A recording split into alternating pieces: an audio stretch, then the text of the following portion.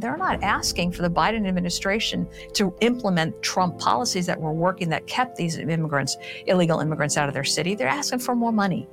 They want billions of dollars of more money. We can't afford it. It's not sustainable. When we're kicking kids out of schools to be able to make way for illegal immigrants, it's an issue that has been allowed to fester under this administration, which is why I'm hoping in November you're going to see a complete change, not only in the president's seat, but also in the House and in the Senate. All right, folks, welcome to the Sean Spicer Show. It is Wednesday. What does that mean? We're over the hump because it's after like 5 o'clock. So you got 2 days left of the work week. That's not tough. We're going to get through these together. So you can be my Valentine tonight. I'll be your Valentine. But it's also a little interesting because today is the first day of Lent. It's also Ash Wednesday. Because of that, so the church is on a little bit of a, hey, I hope you celebrated Ash Wednesday or Valentine's Day yesterday because today is a day of fasting. So it's also an excuse to get out of an expensive dinner. Now, well, I'd love to take you out somewhere, honey, but it's Ash Wednesday and it's a day of fasting. I have given up all alcohol for 30 plus years for these 40 plus days.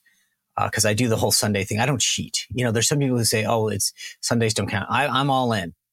And this year I'm adding sweets to that. I really want to get in shape. So before the summer, if you have something that you're giving up, let me know in the bio if you're watching this in the comments section on YouTube or Rumble or go to the website, join my VIP group, SeanSpicer.com/VIP to tell us what you think. But I'd love to know what else, because I'm always intrigued what everyone else is giving up for Lent.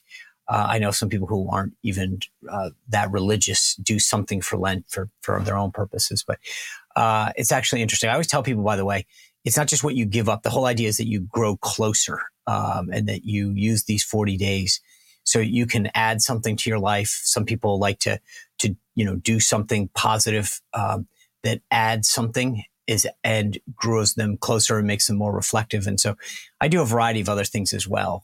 I try to become more spiritual during this time, but that's another show. Anyway, two big things happening last night. The Santos special election in New York's 3rd district, and then this vote to impeach Mayorkas. I've got Congressman Beth Van Duyne on the show to break both down. She did not vote to expel Santos, by the way, because she didn't think it was fair. He hadn't been convicted, and now we are down. Let me break that down for you, and then we'll have our conversation with her. This wasn't just, look, first of all, I said this yesterday on the record, but I've always said special elections are special. People aren't used to voting at that particular time and place. So I want to be clear. There are always takeaways, things that you did well, things that you could improve upon in any election, especially a special, but they are special. And so I don't tend to read too much of them. I know the media gets all excited and says, oh, this is a vision of what November could look like. No, it's not. But it wasn't just a close race. The Dems won by like 10 points, 50,000 votes. That's a big deal. Republicans came in late with funding. He was Tom Suozzi, the guy who won the seat, a former congressman, very high name identification. The weather was horrible yesterday in New York. He had more money on his side. He had talked about immigration, saying that it was a problem. So he embraced the issue that we talk about a lot. And we had an unknown candidate. Now, I actually thought she was a pretty good candidate in terms of she had been in the Israeli Defense Forces. She had gotten elected to the Nassau County Board. So she wasn't a spring chicken as candidates and political folks go. And she had an impressive resume without too much baggage because, they were attacking her for Donald Trump and the rest of the party because she didn't really have a long time voting record that you could attack. The ground game did not look impressive. But this to me is the best environment we're ever going to get as Republicans. And we lost it. We went from a 3-seat majority to a 2-seat majority. So everything going forward, 2 people can sink. Or it's not even just sink. What if they're traveling? What if they're out of town? What if they're sick? What if their plane gets late? We can barely get things done. And now we're going to go with a 2-seat majority. A self-inflicted 2-seat majority. I think it was Sarah Gonzalez in one of the panels a couple of weeks ago that brought this up. I also want to talk to you about my friends at Bishop Gold. The economy is nuts. You see the ups and downs of the stock market. One of the things that I did was I made precious metals part of my investment strategy. I called the folks at Bishop Gold, right? So you can call them 844-984-1616, or you can go to bishopgoldgroup.com/Sean and have a conversation with them about maybe an IRA or a 401k, or just adding this to your investment strategy. I did this. When I talk to you about products that I use, and I know you get hit up by gold groups all the time, I trust the people at Bishop Gold Group. I sat down, I called them, and had a conversation about what I could do, what made sense for me. And they can either ship it to you, they can hold it for you, they can talk to you about how you can liquidate it at some point if you need to get rid of it. But they will have a conversation about what's best for you and your particular investment strategy. So go to bishopgoldgroup.com/Sean, and you'll have a special promotion there to begin your journey with precious metals.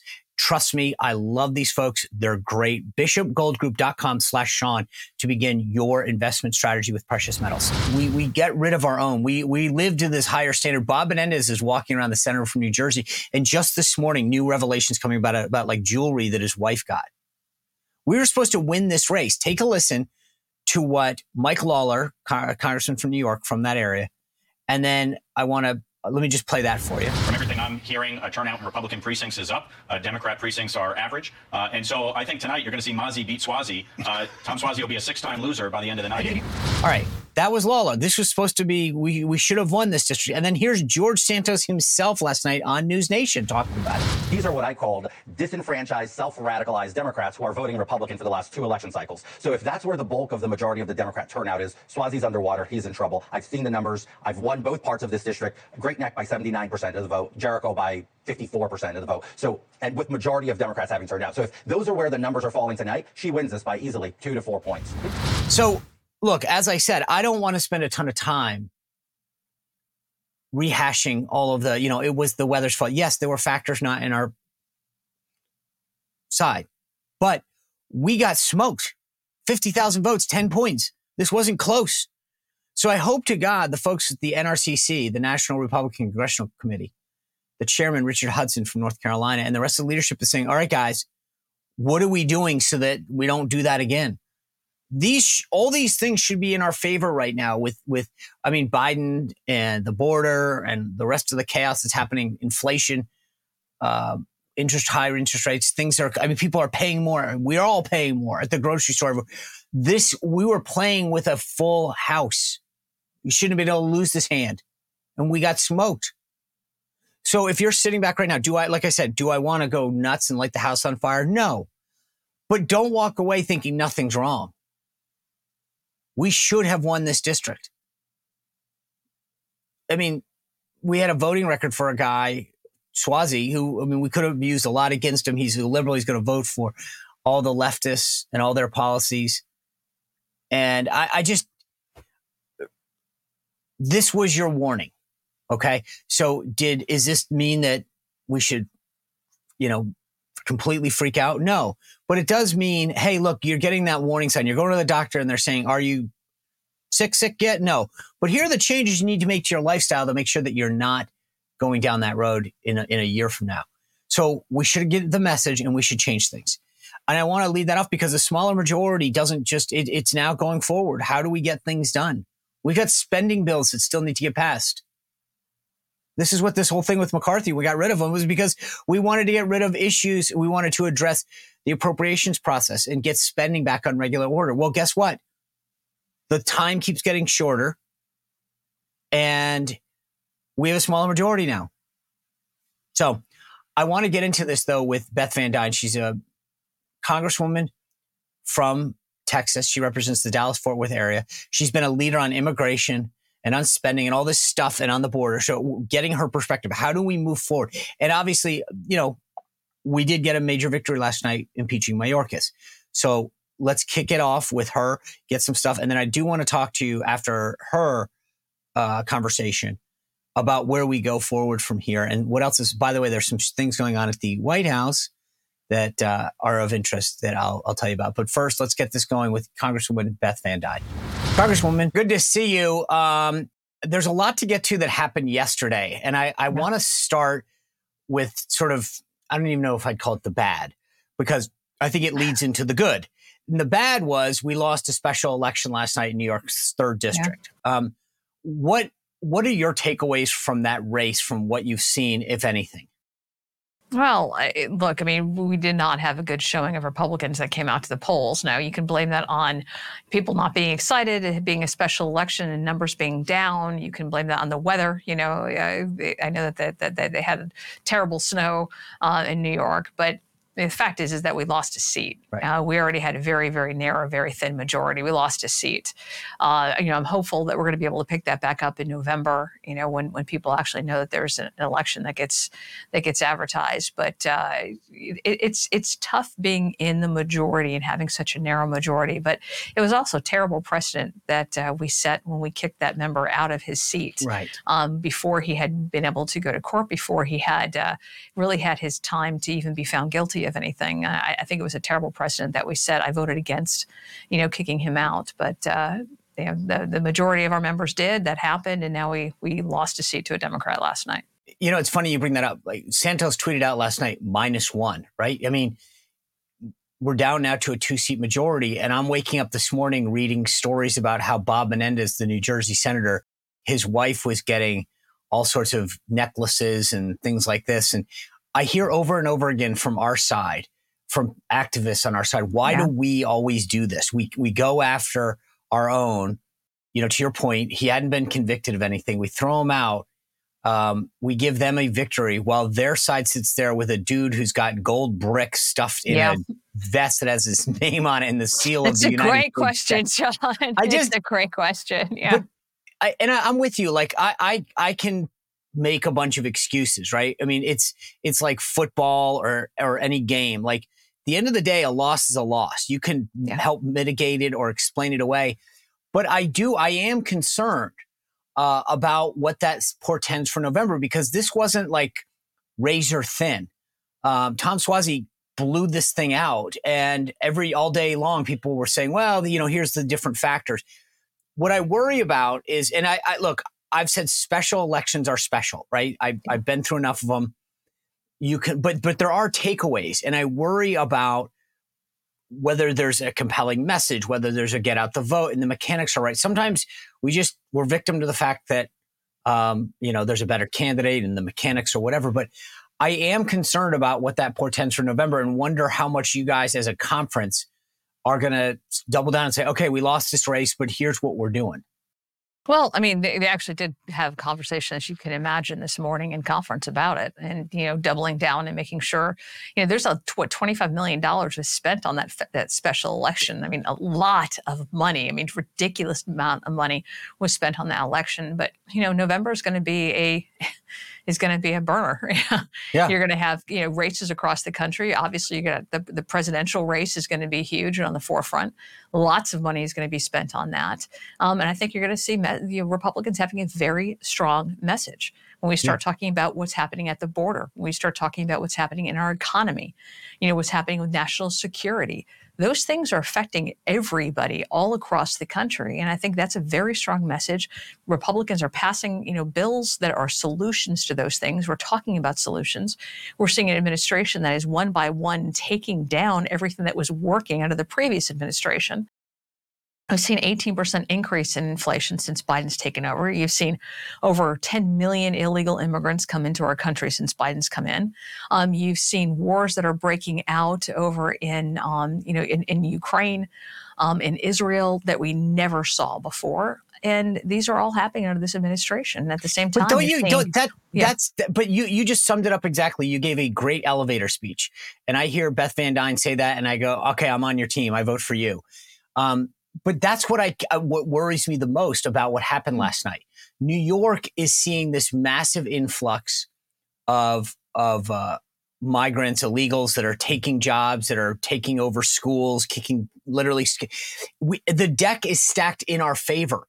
I mean, there isn't the most hardened liberal that can honestly tell you what's going well into the Biden administration, coming on the heels of a special counsel report that just talks about how, like, the guy's not with it. And then we lose a special election by 10 points. And I'm thinking to myself, like on paper, she seemed like a good candidate. I know President Trump went after her for not endorsing him, but I mean, she fit the perfect model of, she was a woman of color. She had a background of service, and she's a tough woman. Had fought in the Israeli Defense Forces.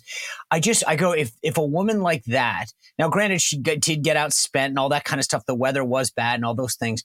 He had high name ID, etc. But I agree with everything you just said, and I go, okay, I get worried though because everything should be falling in our direction. No, you're right. I mean, things should be falling, and it's our job. And I say our job, not just Congress, the Republicans in Congress job, but all of our jobs to be talking about those issues. Yeah. We tend to, sometimes go down the rabbit hole on things that really aren't going to make a difference. And we get caught up in those traps. But most Americans right now are feeling the pain in their pocketbook. They're seeing the threats in their street. They're seeing increases in crime. They're seeing their kids not being able to go to school perhaps because they're having to move the kids out of the school to put illegal immigrants and to house them. That's happening in communities across the country. You're seeing sex trafficking and human trafficking and increases in crime. I mean, I have these roundtables with law enforcement officers in my district, and they'll tell you in Dallas and in Fort Worth, you're seeing double-digit increases in some crimes as a direct result of what's happening at the border. It is our job to talk about those issues. And even if that means going on, other media programs, getting the pushback, we're still having to do it. Right. Because we have to be able to reach all Americans and not just those that are in our are already in our scope. Hey, folks. I've thought about contingency planning for years. I was a graduate of the Naval War College. One of the things that we talked about all the time was what happens when things go wrong. Maybe that's a natural disaster, but what happens when the power goes out in your house for an hour, maybe a day, maybe weeks or months? Will you be ready? Could you power all of the things that you and your family needs, medical devices, electronics, tablets, computers, or even your refrigerator to make sure that you have a food supply? Well, guess what? With the Patriot Power Generator 2000X, you wouldn't have to worry about any of that. And it comes with a free solar panel because that's what powers it. You don't need to worry about gas or filling it up or running and hoping that that's all there. Nope. The Patriot Power Generator works just off the solar panels that come with it. If you go to 4patriots.com/Spicer, you can check out this great deal that they have.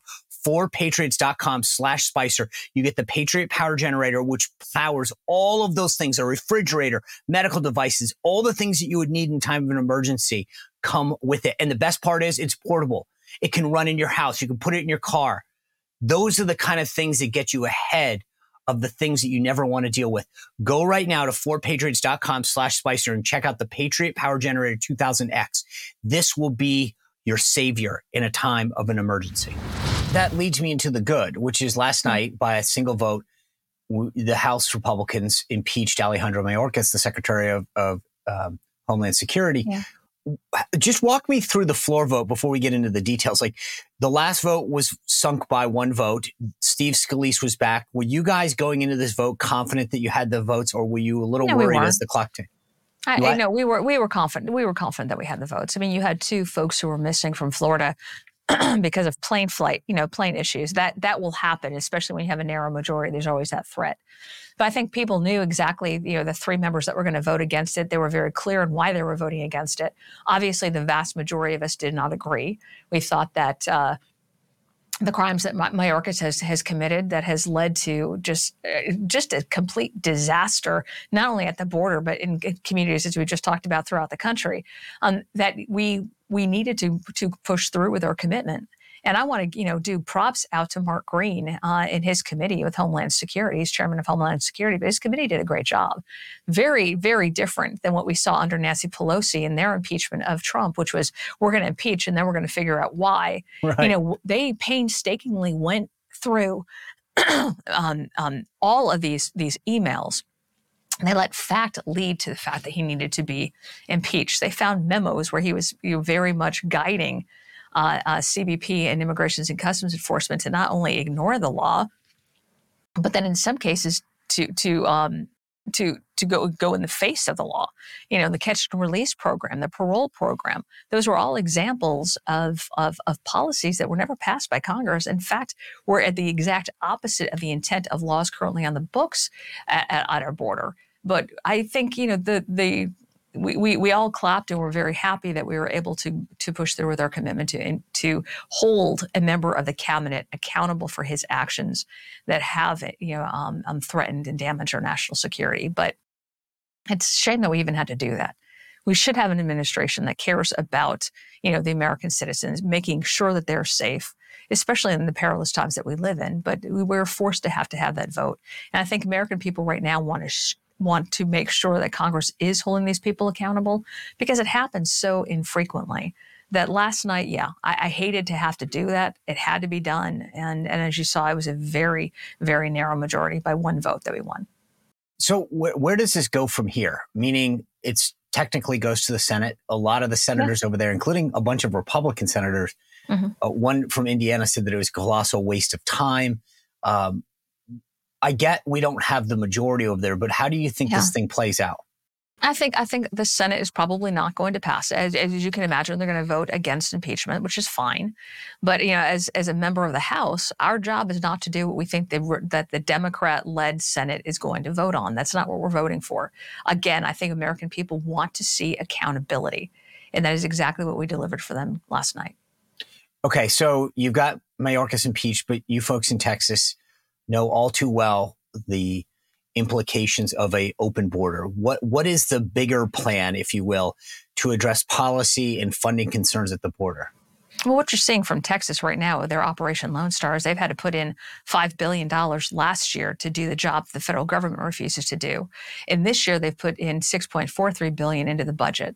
But you're seeing results. I think, Abbott and what he has done and what the state legislators have done has been phenomenal. And it shows that when you enforce your laws, that people actually stop committing crimes, when there's a deterrent. And by actually securing our borders, what Abbott's been able to achieve is a 76% drop in illegal immigrants coming over our borders. Between December and January, they saw a 76% drop. Now they're going to other states. They're going to places like Arizona. They're going to places like California. And now you're even seeing an influx at our northern border as a result. But if the other states led by the federal government were to enforce our laws, people like Tom Homan will tell you we could have control of our border tomorrow. But they're not doing that. So, H.R. 2 was the House's solution, which basically codified a lot of the policies that were put in place under the Trump administration. It would have continued building of the wall, the border wall. It would have stopped the catch and release program. It would have worked with local law enforcement agencies, both at the state and federal and local level, with Immigration and Customs Enforcement to deport criminal illegal aliens. It would have had people being turned away at our border instead of being let in and sent on buses and trains across our country, buses and planes across our country. It would have stopped people at the border and had the Remain in Mexico policy or the First Safe Country policy continue. Considering that 80 to 90% of the people who apply for asylum don't even meet the requirements for asylum, but having them come into our country not knowing where they're going, having no form of ID even, it just seems like it's a crazy thing. We've seen over 10 million people enter, but it's also working on technology that would increase things like fentanyl coming in, where we've seen over 110,000 Americans who have died from that. It was a good, strong bill. To me, it didn't go strong enough. I think part of what we have to do is actually have a strategy that goes after the cartels. They're the ones that are making money hand over fist, literally a multi-billion-dollar industry. And right now, we're looking at the symptom. We're looking at securing our borders, but we actually have to go after ways, mechanisms of being able to stop the Mexican cartels, because we do not have a friend in President Obrador. He is not working. It's not in his best interest to protect our borders. And in fact, when I had a meeting with him last year, he blamed American parents, for fentanyl deaths. It was completely absurd. But when we see the Biden administration basically partnering, and allowing these Mexican cartels to run our southern border, it's time for change. So I think HR 2, our border security bill of 2023, was a strong bill. It could have gone stronger, but it's sitting, languishing in the Senate, and it's been there since May. So all of these false narratives that, oh, Republicans don't want to do anything, Republicans aren't willing to pass a bill, that would address border concerns is nonsense. We absolutely did that, and the Senate sat on it since May. What are your concerns? I've asked this a bunch from other folks. Like, this morning, it was last night, both the NBC News and ABC News, it infuriated me because they were House Republicans have, because of election concerns, refused to take up a bipartisan border bill, which I'm thinking to myself, it's not a border bill. It's like that Arnold Schwarzenegger thing. It's not a Tuma. It was like, it's not a border bill. But what? No. What was your bill? But let me just answer. Let me play the straw man for a second.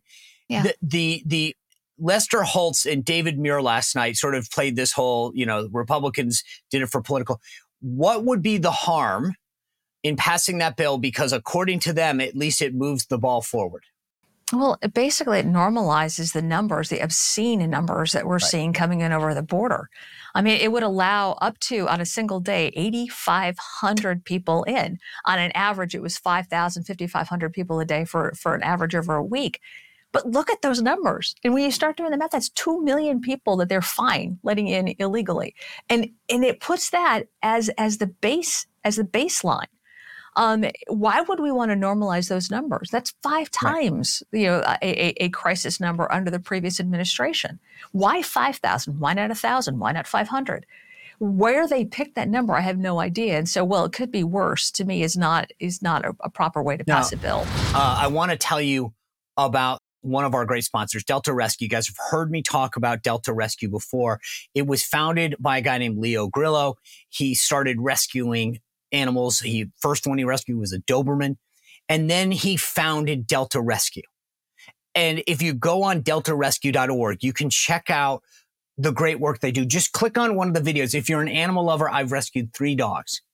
I know what it's like you hear stories about, shelters that can take care of them for this long or that long. Delta Rescue is a no-kill sanctuary, not a shelter, a sanctuary. If they take these dogs in, give them the nutrition, the veterinarian care, and let them roam free. It's amazing what they do. And Leo has done an amazing job of helping to fund this place. And so if you go to deltarescue.org, you can give 5, 10, 100, 1,000, whatever you want to support this mission if you're an animal lover. But more importantly, there's a estate planning kit there. If you can help make Delta Rescue an enduring mission, which is what Leo really wants, to make this go on forever so that we can keep taking in dogs, cats, horses, other animals that are being neglected and abused and abandoned, please do that. Go download that kit. See if it can be part of your estate planning. Go to deltarescue.org and take it there. Like I said, I wanted you to answer the question because I keep hearing from these folks in the media, well, it would have at least taken a step forward, and it would have, quote, gotten you guys, so much of what you wanted. And I'm like, what? Yeah. I agree with you. It's like, so we would have codified, we would have literally legitimized illegal immigration. And the thing that I find so fascinating, I brought this up, I don't know, whatever it was, not this Sunday, but the Sunday before, 60 Minutes, no friend to conservative causes, did this expose where they're showing, literal holes in the border where there's a Chinese TikTok video showing people how and where to come, how to cross the border. The Border Patrol sits there. They're not even trying to close the gaps and force people to a legal port of entry. They're coming in and we're allowing it. And the most basic things, that doesn't take an act of Congress. That's just them saying, hey, we'll put more razor wire there. We'll close that gap. So, when the reporter asked the landowner, the private landowner, have you flagged this? He said, yeah, they told me call Washington. And then Washington told them it's on the list. And I mean, it's just, there are so many things that I feel like if this administration really wanted to show that they were serious, just doing some basics would be at the top of the list. You are absolutely right. Continuing the policies that were working before, instead of shutting down construction of the wall day one, instead of ending the Remain in Mexico policy, instead of doing their catch and release, instead of having parole on a case-by-case basis as the law is written, instead of they have mass parole. They could be doing things, but in addition to they're fighting Texas. I don't mean to interrupt you, but like if you come through a legal point of entry and claim asylum, we all get that that's a joke. Most of these people don't even come close 80 to to meeting the 90%. standards. Right. And then the ones that get in don't show up for their hearing. Okay, so Correct. but the ones who enter through a non-designated point of entry are by every definition breaking the law. They are entering our country illegally. This should be non-negotiable. If you come in through the other thing, that's our laws that are letting them in. They've gamed the system through a legal point of entry in terms of the asylum process, which we can reform. But the ones who are literally coming through a gap in the hole or going and breaking through the fence or cutting wire, that's illegal. And I just don't understand why that's even negotiable. And Abbott putting up the wire to make sure that they're not is how Texas is responding. And the federal government, not only are they where they may have openings, are they letting them in, but they're forcing Texas. They're going in and they're cutting down the wire. They're opening up the borders. So, Mayorkas to say that we've got a closed border while they're literally physically are opening it up. One is a complete lie, lie to the American people, lie to Congress, but two, it's this precedent that this administration has set. And you got to think of why, right? And we all have heard, well, you're letting 10 million people, eventually they're going to give them citizenship. They want to be able to have them vote and they're going to vote Democrat. It's even more short term than that. Okay. When you listen to representatives like Yvette Clarke out of New York, and she's talking about how she's losing population in her district. California and New York lost congressional seats. They need to have that population increase. When you look at the 10 million people who by the way, just so everyone understands, 14 new congressional seats, by the way, 14. Just to put a pin on this for people who don't get, I think, the law, when the Census Bureau goes out every 10 years and does that census, it's not counting citizens, it's counting people. And this gets to exactly what you're saying. If 10,000 illegals are in a district, they get counted towards your congressional district, which is more money, which is more, that's what I think people don't fully appreciate. Control.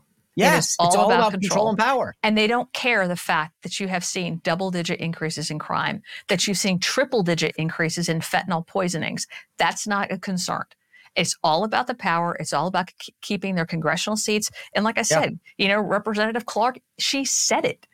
These are not being made up. They said it. This is why they want them there, because they have to have an increased population. They don't want to lose any more congressional seats. So let me ask you this, just to put a pin in this subject for a second. If I tie everything together between the Santos seat, what you said about messaging, what's going on in impeachment, what's going on the border, Republicans have probably the greatest winning issue to discuss and contrast our vision with theirs, our policy with theirs, our America, our future with theirs, right?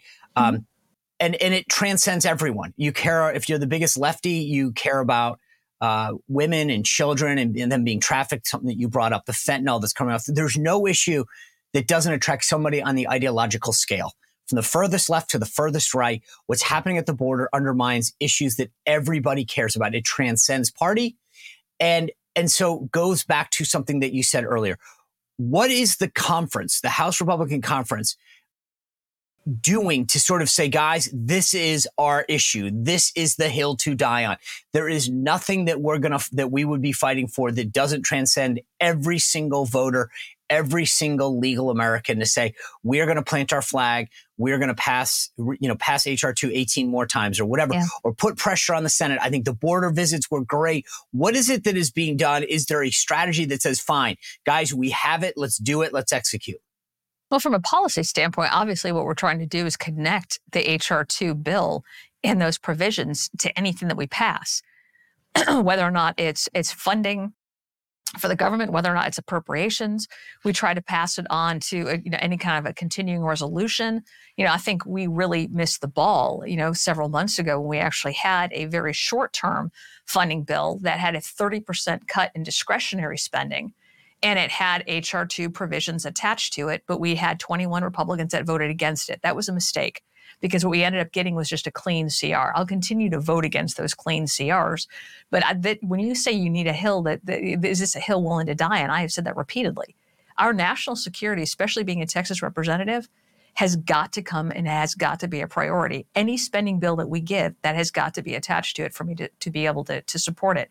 I think you're seeing that. I think Speaker Johnson has been very clear that that is a priority over in the House, that we are pushing that with any bill that we're going to send over to the Senate. It has to be attached to it. You see members who are talking on camera. You see members that are on the floor. You see members that when they go to their districts, this is what our number one conversation is with our constituents, with the media, because it is hitting every single community. It is the number one issue in America right now, and you're seeing Biden's polling numbers tank as a result of this issue. It's not just a winning issue. It shouldn't be. We shouldn't be. This is a losing issue for America. The fact is that we're pointing it out. We've got solutions to be able to fight it, and as a result, we're seeing Democrats who are fighting against it. Even mayors that were once sanctuary city mayors that have finally recognized that this is a problem. They're not asking for the Biden administration to implement Trump policies that were working, that kept these illegal immigrants out of their city. They're asking for more money. They want billions of dollars of more money, which on top of a $34+ trillion debt that we currently have, we can't afford it. It's not sustainable. When we're kicking kids out of schools to be able to make way for illegal immigrants, when you go to an emergency room and you can't get health care from people who actually pay for it because we don't have the capacity right now, services that are being stripped that cities should be offering to their residents who are paying for it, they can't because they have too many illegal immigrants coming in. It's not just a crime issue, it's also a quality of life issue. It's a sustainability issue. Those are things that Republicans should be talking about, that Americans are seeing, in their neighborhoods and in their communities. It's an issue that has been allowed to fester under this administration, which is why I'm hoping in November you're going to see a complete change, not only in the president's seat, but also in the House and in the Senate. So let me just get back to what I was asking, though, because yes is the answer. You're right. And I think you put it better than I did. It's a losing issue for the country because either we allow people, 10 million so far and continuing, to come in and take over our country. We undermine our own rule of law. And then we have all of that vast array of issues that you brought up in terms of threats to the country and fentanyl, trafficking, et cetera. But I guess what I'm getting at is, are Republicans doing anything strategically to say, this is the issue that we will plant our flag on, that we will take everything down on, that we'll shut the House down. We will fight for this. We have a message that resonates and we have a plan, right? That's actually probably the best way of asking this. Is there a plan from the top or from leadership that says, all right, folks, we're going to go make this case better than ever has been made before. It's going to be coordinated. It's going to be succinct. It's going to have the materials, all of the things that you just articulated. Is it going beyond what Beth Van Duyne said and saying, okay, let's put what she said in a bottle and give it to everybody?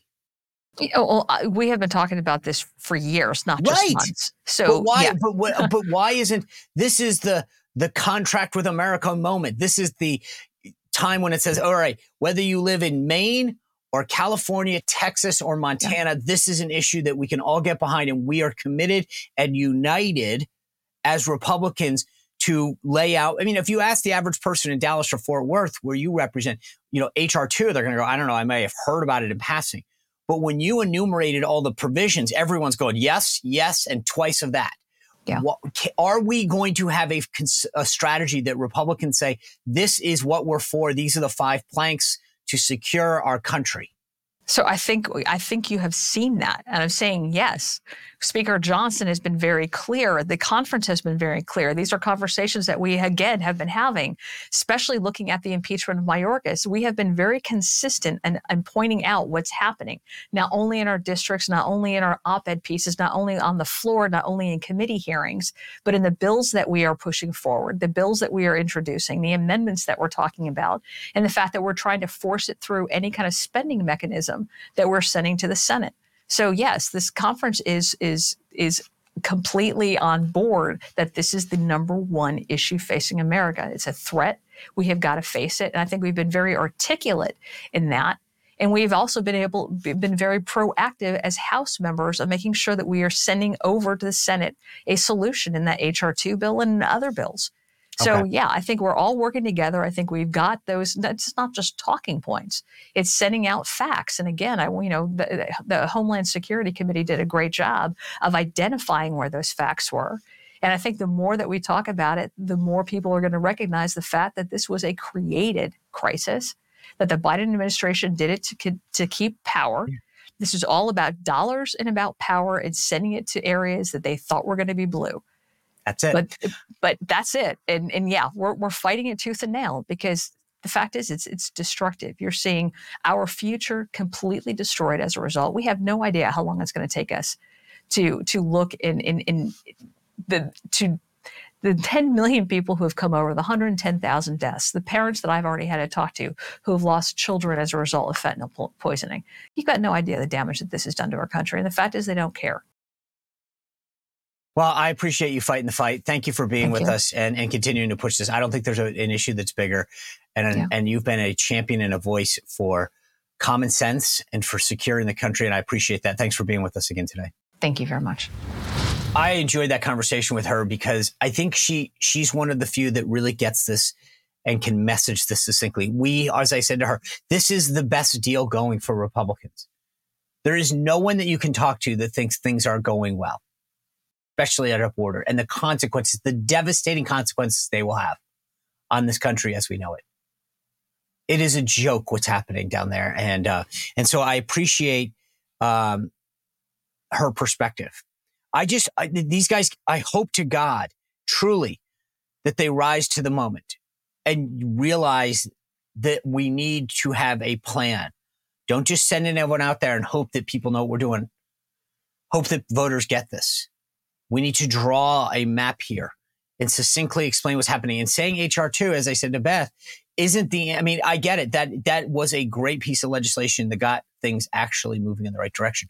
But most people don't know what HR 2 is. Until you tell people. So we need to explain the problem and why Republicans have the solution and how Biden and all of the Democrats are dropping us. They won't even do the basics, right? We talked about the razor wire is right there. Just loop it up. And they're suing the state of Texas to cut it, to cut holes in illegal points of entry. This is a no-brainer. You can't actually say that you care about the border or national security and then say we're going to sue Texas to open it up. You can't have it both ways, folks. By the way, two other things that I want to get to, or at least one. I mentioned this yesterday, but I want to illuminate this issue a little. Karine Jean-Pierre, I've always joked she has a babysitter in Admiral John Kirby when he was out there. He's the national security spokesman for coordinated this. It was a made-up title. He actually doesn't work for the National Security Council. They needed a reason to have him there to babysit Karine Jean-Pierre. Well, yesterday's New York Times comes out. He got a promotion. He is now assistant to the president. He's on par with her, right? There's only 25 people in the White House that get this. It's a rank very much similar to the military. They're called commissioned officers. And they put him on par with her now rank-wise. He is her colleague. He is her peer. And they tell this story in the New York Times that when they sort of did this little reception for Karine, the president walked over and said, "Don't worry, you'll have an admiral looking over you." And this is, obviously back when Psaki had stepped down. That's what's happening. That Karine Jean-Pierre, they're admitting it. They're saying the quiet part out loud. But in this New York Times story, what of course they're doing, you're attacking a black female. It's always about gender identity when you bring up the obvious. She is a babysitter every single day to go out there and say stupid things and admit that she doesn't know what's going on and parrot lies and misinformation. So they bring out Kirby. It's unbelievable. I wish I could have gotten away with this stuff. And yet here we are all saying what everybody knows about how bad she is. And what do? They rush to her defense and saying, you're attacking a black gay woman. No, we're attacking incompetence. It's just everywhere in this administration because they came in with identity politics as their lead. Anyway, we have a great panel set up for tomorrow. And then on Friday, Linda McMahon, she was the administrator of small business under the Trump administration. She heads and chairs the America First Policy Institute, which we talked about a lot. I want to get her take on that, plus WWE. Who can't, right? A lot coming your way the rest of this week. Thanks for tuning in. Continue to subscribe and share. We'll see you back here tomorrow on The Sean Spicer Show.